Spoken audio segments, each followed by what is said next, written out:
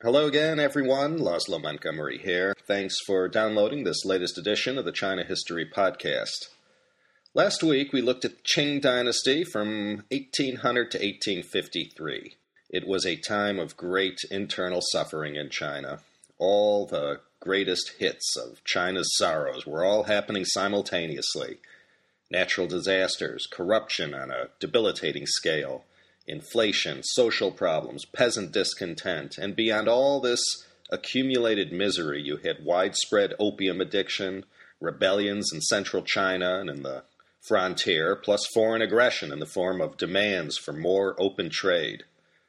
And the Western powers, mainly Great Britain, France, and the U.S., they backed up their demands with all the firepower and weapons that the Industrial Revolution had yielded up to this point.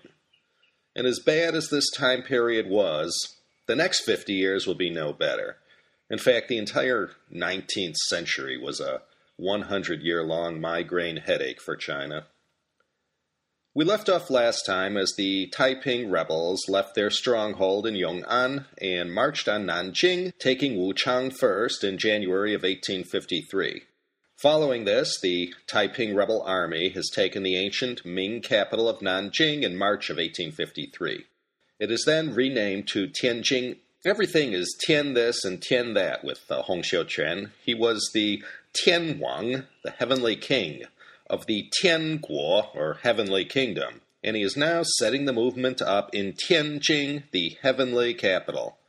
So I guess you could figure out what Tian means. We'll resume our sad story right here as Hong Xiuquan enters Nanjing, carried on a golden palanquin, wearing his imperial yellow robes and the crown of a Christian king. And he then takes up residence in the former Ming palace where Zhu Yuanzhang set himself up 500 years before.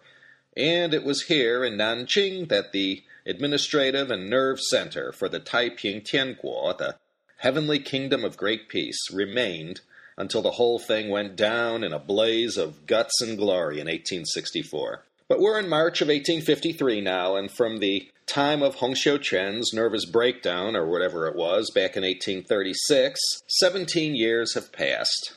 He's gone from four-time civil service exam loser to king of his own country, and son of God to boot. The country is in disarray now, and the shockwaves hitting the Forbidden City were substantial. The Qing army was no more successful dealing with these Taiping rebels than they were dealing with Britain. That's how badly the army had degraded. But we'll see soon that this problem gets addressed later on. So the government is shocked and awed, and the military seems impotent to halt this force of 1 million rebels. So does Hong keep the momentum going and march north on Beijing to deliver the knockout punch? It's the perfect time. He's got them on the run, and things are sufficiently in disarray up there to the extent that he could just march right in like Li Zicheng did in 1644. Does he do this? Of course not. To Hong, this wasn't a moment to attack, so much it was a time to savor the fruits of victory and explore the benefits of being a king. So even though Hong's creed was most puritanical in almost every way, despite all this preaching and segregation of the sexes and all these rules and calls for austerity and collective wealth or collective poverty, whatever the result might be, even though he taught this game, in truth, Hong immersed himself in a world of sex and debauchery. Wherever he went, he was carried on a sedan chair. He had endless pretensions to glory and royalty, and he was like these African hardcore dictators of the 80s with all this pomp and majesty. He surrounds himself with concubines and female assistants. All his chief palace officials are all women. So, Hong Xiuquan, the heavenly king, hangs back in Nanjing a couple months and makes all kinds of pronouncements and starts organizing all the elites and super elites. He's passing out titles and kingships like there was no tomorrow. The elites of the movement were the core group of perhaps about 20,000 who had been with Hong since the very beginning, from the Guangxi days. This core group, mostly all Hakka of course, became the top guys in the movement, and those closest to the top of the pyramid enjoyed fabulous perks such as any member of royalty might expect. So Hong spends his time enjoying himself and formulating how the heavenly kingdom was to restore an all-Han-ruled China, free of any taint of Manchu intrusion. It is decided after a couple weeks or so that 2 expeditions will be sent to the north and to the west to bring down the Qing. So it's the spring of 1853, and we see the launch of the Taiping Northern Expedition and the Taiping Western Expedition. In short, the Northern Expedition is a complete failure. It started off good. They took Yangzhou on April 1st, 1853, and continued marching north, always gaining in numbers to swell their ranks. There was another large-scale rebellion also going on in the north that I mentioned in the last episode. This was the Nian Rebellion, and we'll get to that in a minute.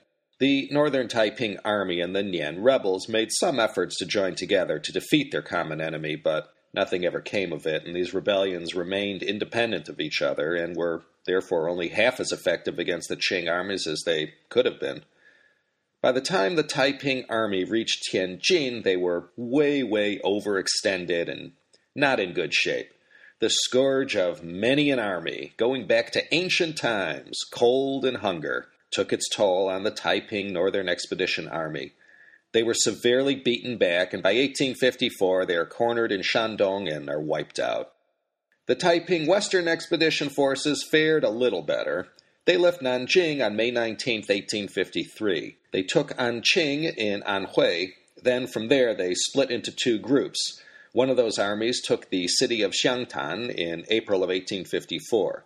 Xiangtan is in Hunan, a mere 1 hour away by car from Mao Zedong's birthplace of Shaoshan. About this time, the Taiping Rebellion peaks for the fortunes of Hong and his heavenly kingdom. From here on out, decay sets in that is much faster acting than the decay that hit the Qing Dynasty. The fortunes of the Taiping rebels begin to slide starting around the middle of 1854. You see, while the Taiping armies are braving it out on the battlefield, things back in Nanjing were not going too well. The topmost layer of the Taiping leadership was afflicted with factionalism of the worst sort. You had all these kings who were the closest people to Hong Xiuquan. The Eastern king was the most powerful of all these kings. This was Yang Xiuqing. He starts to get a little too powerful for his own good, so Hong becomes wary of him and begins to see him as a threat. The northern king was Wei Changhui, and the so-called assistant king was Shi Dakai. Both of them also view Yang Xiuqing as a threat. There's a period of jockeying for power and maneuverings behind the scenes. On September 2nd, 1856, the northern king Wei Changhui bumps off the eastern king Yang Xiuqing with his entire family. Yang being a rival to Hong Xiuquan and all, it's assumed that he had his hand in the whole ordeal. So Yang Xiuqing is now gone, and now the 2 allies, Wei Changhui and Shi Dakai, they turn on each other, and in the end, Shi Dakai prevails. By this time, the only ones left in the inner core of the Taiping leadership were Hong, Shi Dakai, and Hong's 2 brothers, Ren Da and Ren Fa. These 2 siblings acted as Hong's minders and handlers, and by this time Hong was altogether unstable and irrational. No one except his concubines and his most trusted family members ever saw him. He was a total wreck. The foreigners had already given up on the Taipings as a movement that they could get behind. Once everyone saw how off-the-charts crazy Hong was and how much his version of Christianity differed from the religion they were all familiar with, they began to walk away from him. They remained neutral for the time being, but in the end were disappointed at how this Taiping Tianguo thing had turned out. Shi Dakai was suspicious of Hong's 2 brothers and feared that they were colluding against him, so he takes off and heads west. And we'll see later one of the reasons the Taiping Heavenly Kingdom failed was because of all this instability at the top. No one trusted anyone, and this shakiness at the top led to the ultimate failure of the movement. The Qing government recognized their severe limitations and took stock of their situation and ineffectiveness in suppressing the Taiping rebels. They turned to a group of people in the provinces who viewed Hong Xiuquan and his Taiping rebel movement as a common enemy. The Confucian literati, gentry, and aristocrats out in the provinces were aghast at the Taiping rebels' iconoclasm against Confucian ways and traditions. The Taipings, with their screwy mixture of the Bible and Hong's visions of what China should be, were anathema to these traditional Confucianists. He had a number of small militias organized to protect the interests of the conservative Confucian elites and just plain old bureaucrats, elites, and literati. They had the most to lose if the Taiping successfully took control of the central government. So these rich Confucian and conservative elements did not support the Taiping and funded all these local militias. From the ranks of these Han, traditional Confucian scholar military leaders, 3 names you should know. Preeminent among them was Zheng Guofan, followed by his protege, and a man we will hear a lot about in the next episode as well, Li Hongzhang. The third was Zuo Zongtang. Now this general, Zuo Zongtang, you've all heard of him perhaps. If you ever went to your local Chinese restaurant and saw the favorite sweet and spicy Hunan dish, General Zuo's chicken, this is the General Zuo from whom the dish originated. Little fun fact for you. Let's look at the most important one. Zheng Guofan. Zheng was a Hunan Ren through and through, born, raised, and educated in Hunan. He was an official who served the Qing dynasty well, and was also a scholar of Confucianism and a great military strategist. When called upon by the government, he used his own connections and resources to raise an army of Hunan peasants. And this army, which became known as the Xiang Army, or Xiangjun, became a well-trained, well-organized, and very effective fighting force that beat back the Taiping rebels repeatedly. Now, the word Xiang, first tone, is an abbreviated way to say Hunan. Every province in China has a single character that's used to abbreviate the name of the province. For example, on license plates in China, you'll see a single character plus the plate number to show in which province the car is registered. The character for Hunan was Xiang. Since Zheng Guofan was Hunanese and the peasants mostly all came from Hunan, it was simply called the Xiang Army.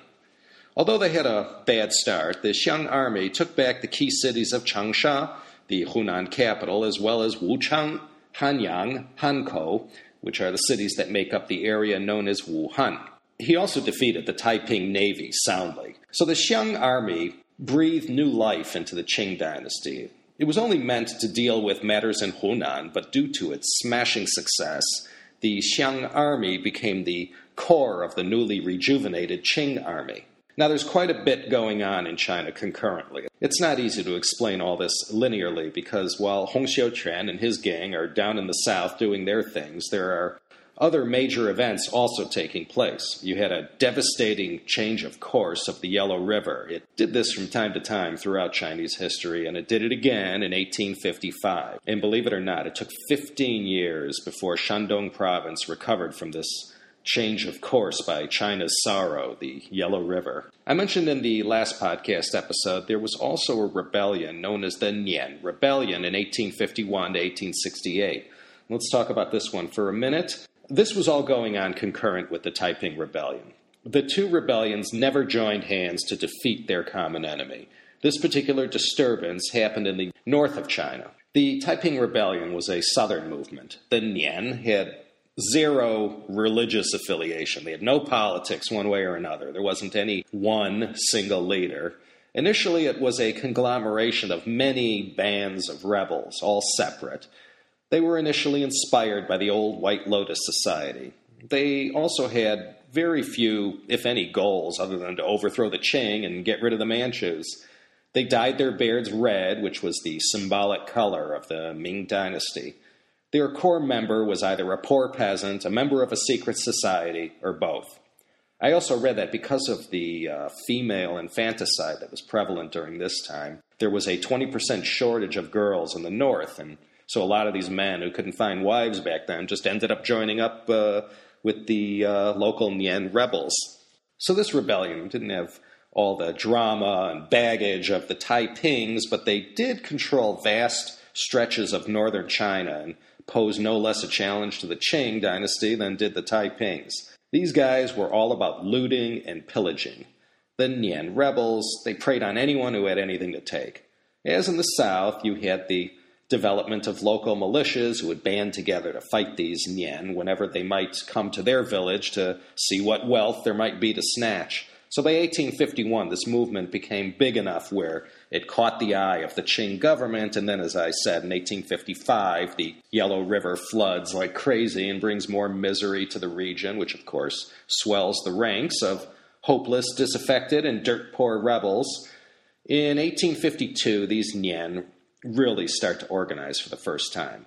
They select from among the ranks of 18 Nian groups Zhang Lexing. He becomes the top guy in the movement and is given the title Great Han Prince. And by 1856, he's named Lord of the Alliance. The fighters under his control only numbered about 30 to 50,000, but these are all veteran troops who were very effective and brutal when it came to fighting and rampaging all over the countryside. The battles between the Nian rebels and the Qing army were all guerrilla warfare skirmishes. The Qing sent Zheng Guofan up north to deal with them, but surprisingly, Zheng fails. So the task then falls on Zheng's protege, Li Hongzhang.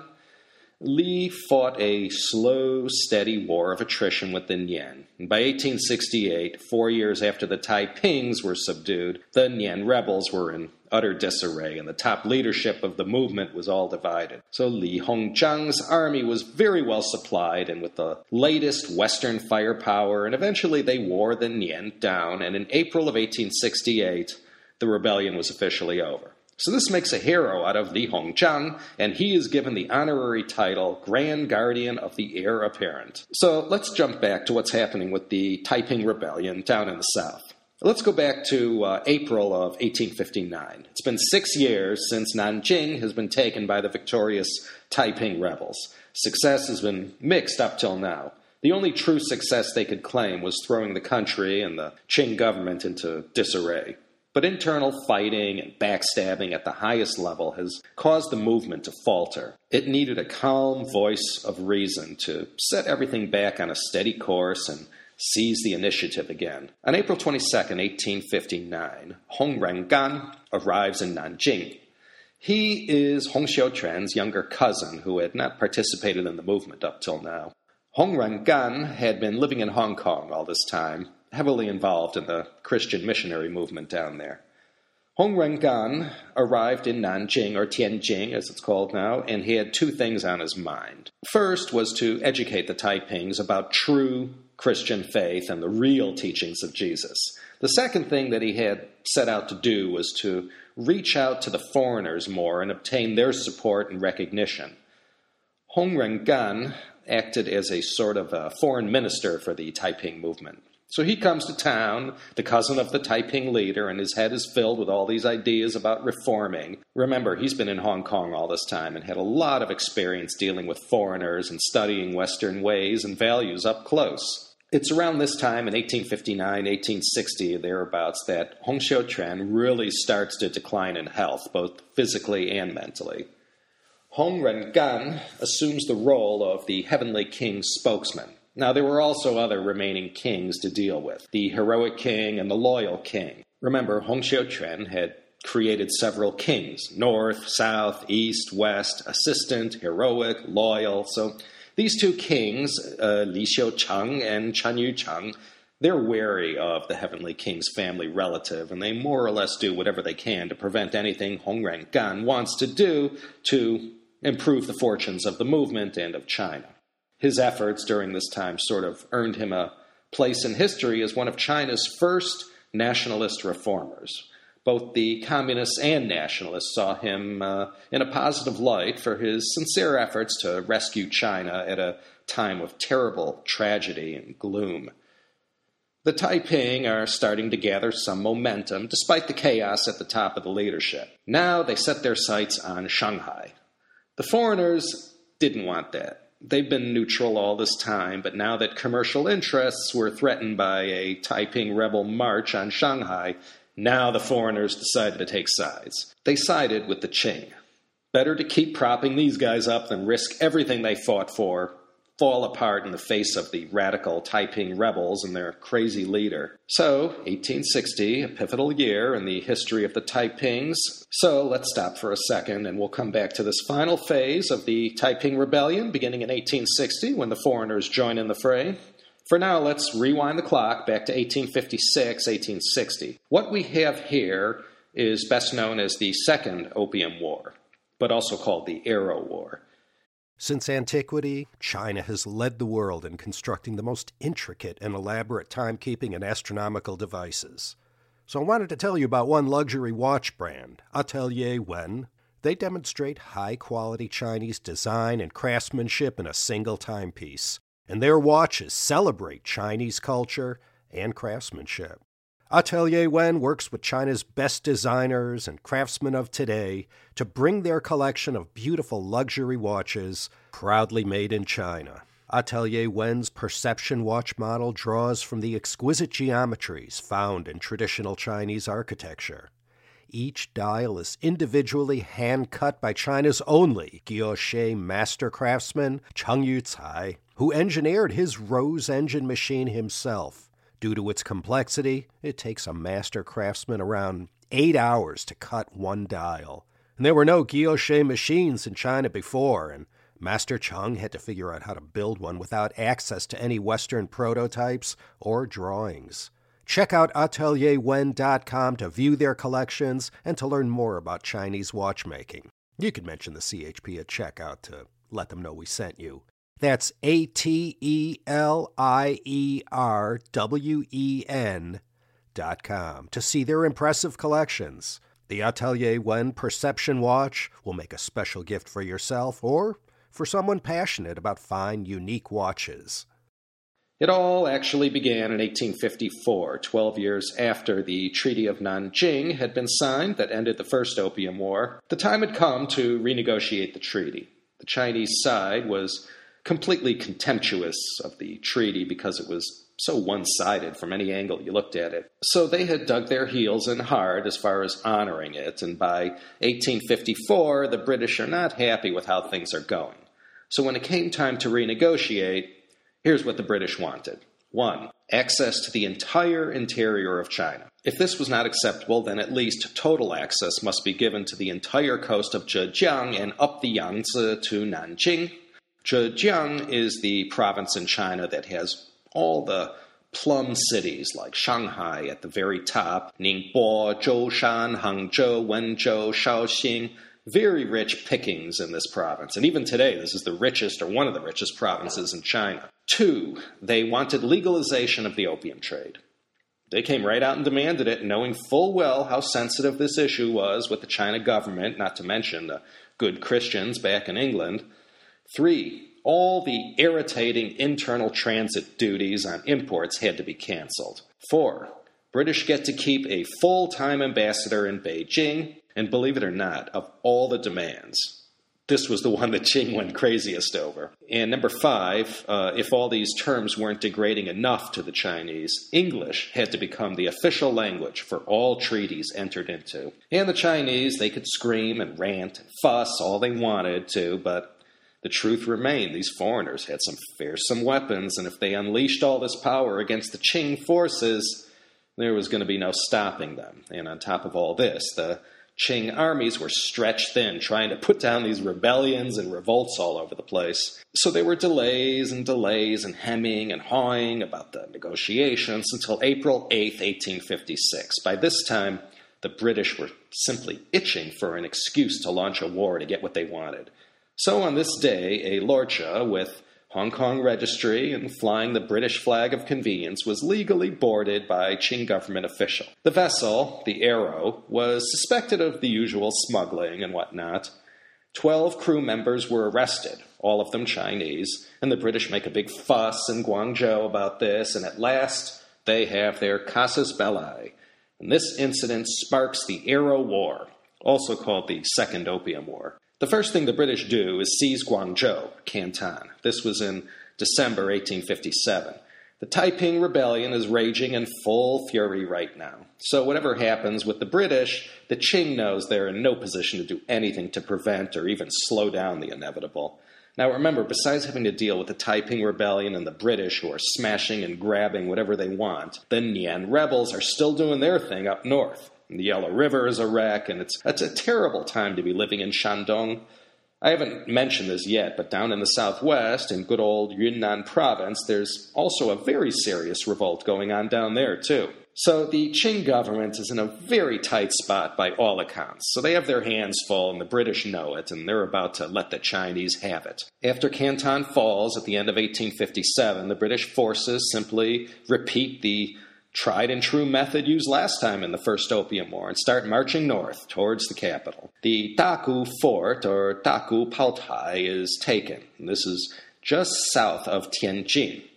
So now the British are right within striking distance of Beijing.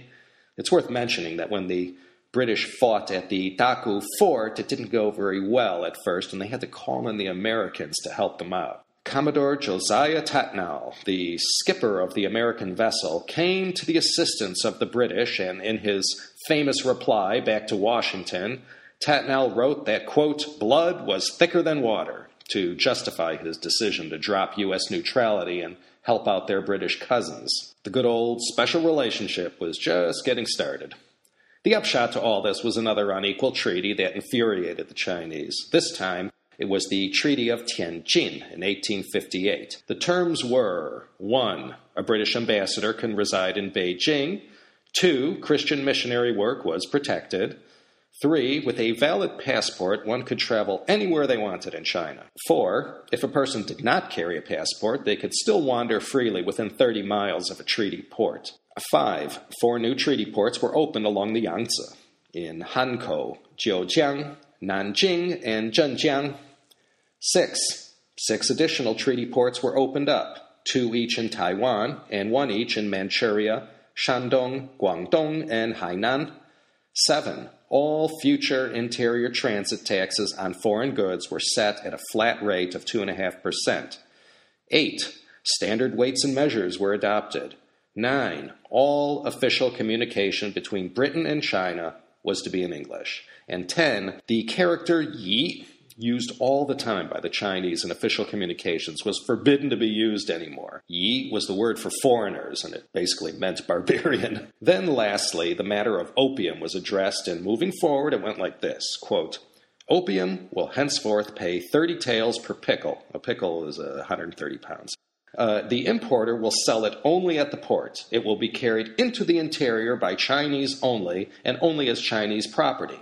The foreign trader will not be allowed to accompany it. So basically, opium was officially legal to export to China, but as a consolation, the British were saying that, we'll just give it to you at the port, and you guys can handle everything on the distribution end. This whole bill of goods, as you can imagine, didn't sit well with the emperor. I know we've been going back and forth during this time. The Xianfeng Emperor, he sat on the throne during this time. He was the son of the Daoguang Emperor. The Daoguang Emperor, of course, had to deal with the First Opium War and its immediate aftermath. Now the son has his own brush with the foreign devils to deal with. The Xianfeng Emperor reigned from 1850 to 1861, so it's this emperor who truly has to be wringing his hands, wondering how did he get stuck ruling in such a tumultuous time period. Not only did he have to deal with the Second Opium War, he got the full brunt of the Taiping Rebellion, plus the Nian Uprising, and part of his reign also witnessed the uprisings in Yunnan, as well as a full-scale outbreak there of bubonic plague that killed millions both in India and in China. The good old days of Kangxi, Yongzheng, and Qianlong seem like ages ago. Everything started to slide during the second half of Qianlong's reign, and now, by 1860, it had all come down to this. So this Treaty of Tianjin takes effect, and the Chinese really do not like the idea of a full-time British representative based in Beijing. They made a lot of noise about this and sat on their hands, and the British, they got infuriated. So they sent a delegation to Beijing to see what's up with that, and why is this all taking so long? Well, these guys got all roughed up, and a few of them were killed, so now it was time for the British to teach the Qing emperor a lesson. Lord Elgin, Britain's chief negotiator, is selected to lead the punitive attack on Beijing. On October 18, 1860, the beautiful and elegant summer palace, the Yuanmingyuan, built by Qianlong and designed in part by Jesuit architects, in one of the greatest cultural catastrophes of all time, was burned and destroyed. The Xianfeng Emperor, he flees Beijing for the safety of Manchuria. His younger brother, Prince Gong, is left in charge to deal with the aftermath. Prince Gong we'll talk more about in the next podcast. The summer palace was burned down and looted, and fears were that the imperial palace was next. So Prince Gong negotiated with the British and reaffirmed the unequal and humiliating Treaty of Tianjin. And then to rub salt in the wound, the emperor had to express his deep regret at what happened to the British negotiators who had been sent to the palace and got all manhandled. In addition to this, they had to pay an indemnity of 8 million taels of silver and had to agree to allow Chinese to emigrate on British ships. The British, of course, were hot for that coolie labor. The word coolie was used for Asian laborers, namely of Chinese or Indian origin. It comes from the two Chinese characters, ku and li, meaning bitter labor. In addition to all this, the British were able to get more territory in Hong Kong and were ceded the Kowloon Peninsula. The Xianfeng Emperor died shortly after this all went down and passes from this earth before his time on August 22nd, 1861. He died a bitter and defeated man, no doubt, and only lived to the age of 30. Next up was his son, only 5 years old at the time, and he becomes the Tongzhi Emperor. This boy emperor will take us only up to 1875 before he dies of smallpox at the age of 18. He's not important. It's the one who is controlling him who had all the power. And this, of course, was his mother, the most infamous Empress Dowager in all of China's long history, Cixi Taiho. We're going to look more at her next week. There was one other rebellion I haven't mentioned. It begins right after the death of the Xianfeng Emperor. This one was in the northwest, in Xinjiang province, and this was a Muslim revolt that got real messy around 1862. This one raged till November 1873, and when this last revolt is finally put down, that's the end of it. This long nightmare for China finally came to an end. Or did it? No, it most definitely did not. Although we have what's known as the Tongzhi Restoration, China still has not woken up from this long nightmare. In the mid-1860s, after the Taipings were vanquished, and after the Nian were put down in the north, and after the humiliating Treaty of Tianjin, there was a general feeling among certain high-ups in the imperial leadership that China had to do something fast. Next week, we will look at the life of the Empress Dowager Cixi, and we will also look at this Qing Restoration, or Tongzhi Restoration, which sort of ran out of gas around 1875 or so. It seemed as if the Qing were going to make a comeback, but as we'll see, they were too committed to restoring their past glory rather than to find their place in the new modern world. And this is how it's going to be for the Qing rulers all the way up to the bitter end in 1912. So let's wind things up here and sort of look at the bitter and bloody end of the Taiping Rebellion. What were the consequences? Why did it fail? And so forth. Karl Marx said something interesting worth repeating. Like many other Europeans, he was intrigued by them at first and thought highly of them. But after he saw what they were really all about, he wrote, quote, "What is original in this Chinese revolution are only its bearers. They are not conscious of any task except the change of dynasty. They have no slogans. They are an even greater scourge to the population than the old rulers. It seems their vocation is nothing else than to set against the conservative disintegration of China, its destruction in grotesque, horrifying form, without any seeds for a renaissance." As I said, after Hong Rengan arrives in Nanjing and attempts to reform everything about the Taiping movement, it's decided to march on Shanghai. I mentioned the foreign powers saw no possible benefit from having these anti-opium smoking rebels converging on the commercial center that Shanghai was fast becoming. The city had come quite far since the Treaty of Nanjing in 1842. It was now divided into a Chinese walled city, a French concession, and an international settlement administered and controlled by Great Britain. Fully 1/2 of all the foreign trade in China was done in this city. So when it was learnt in 1861 that the Taipings were coming, all of a sudden the new 5-year-old Qing emperor didn't sound like such a bad option. And so, in cooperation with the Qing government, a volunteer corps is established. This fighting force had the job of backing up Li Hongzhang's effort with his Huai army against the Taipings. It was Frederick Townsend Ward who initially set up this force and led it until he's killed in 1863 and replaced by the more famous of the leaders, General Charles Gordon. Gordon was present when the Summer Palace was razed. He's known in history as Chinese Gordon and, of course, attained immortality, dying at the hands of the forces of the Mahdi in Khartoum in 1885. And Charlton Heston played Gordon in the 1966 Hollywood epic called Khartoum. This volunteer corps morphs into the ever-victorious army, as it's called, the Changsheng Jun, and it's this ever-victorious army, led by General Gordon, that plays a role in supporting the efforts of Li Hongzhang and Zheng Guofan in defeating the Taipings once and for all. It's said in the final assault on Nanjing in July of 1864, over 100,000 rebels fought to the death over a 3-day period. Most of Nanjing was utterly destroyed. Hong Xiuquan, the heavenly king, had died mysteriously, of course, it's said possibly by poisoning, on June 1st, 1864. His young son becomes the new king, and there was some attempt made to keep things going, but by now it was curtains for the Taiping leaders, and they were all hunted down and killed, including Hong Rengan. And the heroes of the day were Zheng, Li, and Zuo. It was these three generals who were given most of the credit for not only defeating the Taipings, but for also breathing some life back into the Qing and helping them to hang in there a little bit longer.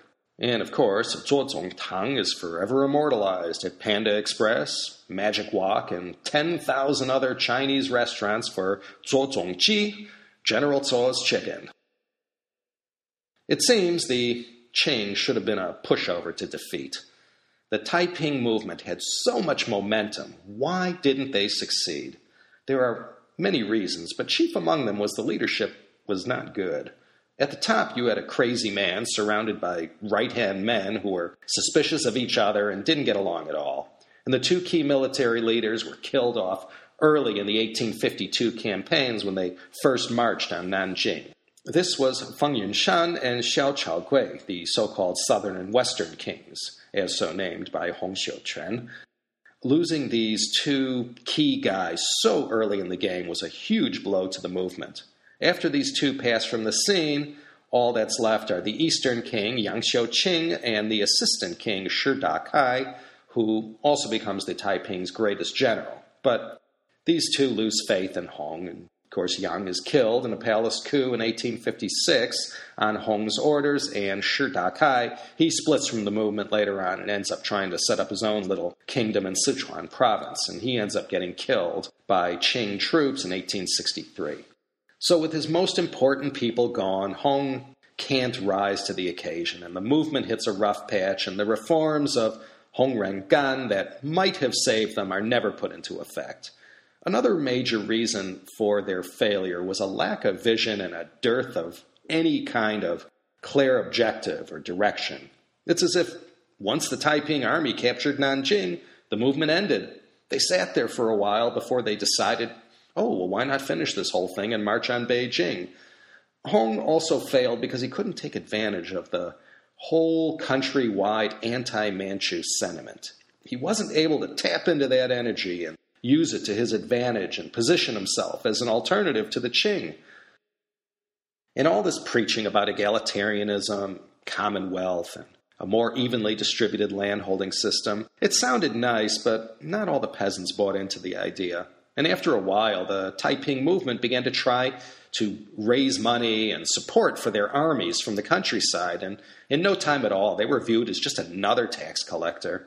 And the Taiping rebels who crowded into Nanjing, they made themselves unwelcome at once. The devastation done to some parts of China from this Taiping rebellion of 1850-1864 were still clearly visible half a century after it ended.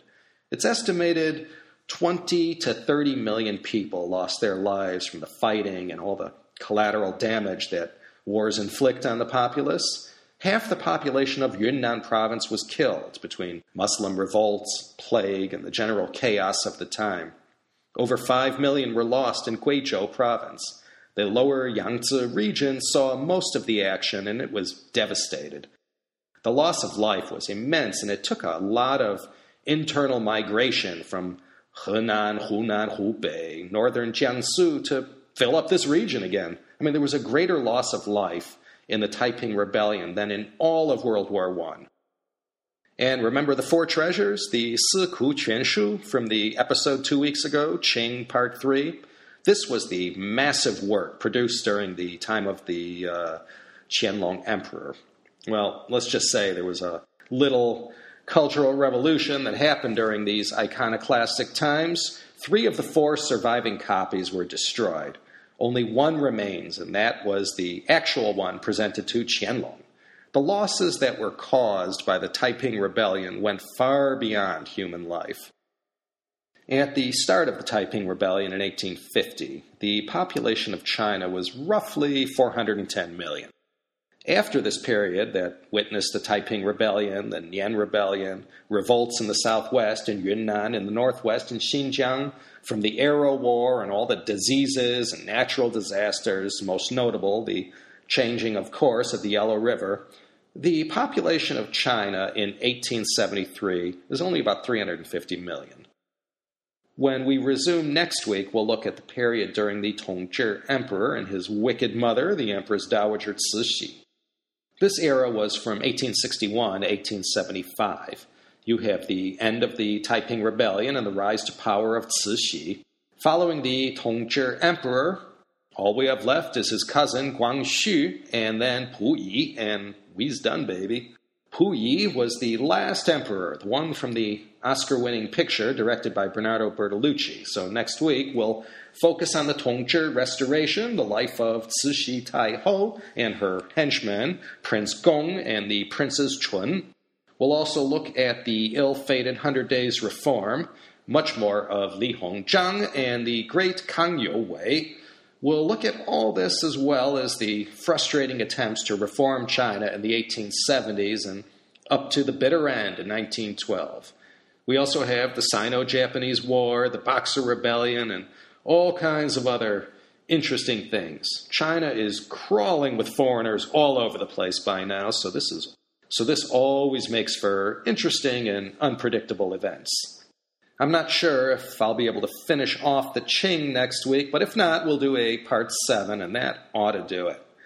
I apologize to all of you who might have found it difficult to follow the narrative today. There were so many things going on in Chinese history during this brief period in the 1850s and 60s. They're all sort of staggered, so I thought it would be better to introduce all this in the way that I did than to do 5 little mini podcasts in one, each event. As I said, when we finish this whole China Dynasty overview, we'll spend the rest of the days of this China History podcast series, however long it's fated to run, coming back again and again to focus on all the things we merely glanced at briefly over the past half year. And so, from a wonderfully sunny, hot, and gorgeous Claremont, California, with our quaint and lovely Claremont Village, home to such fine and established enterprises as Rhino Records, Walters, Viva Madrid, the Cheese Cave, and the Harvard Square Cafe.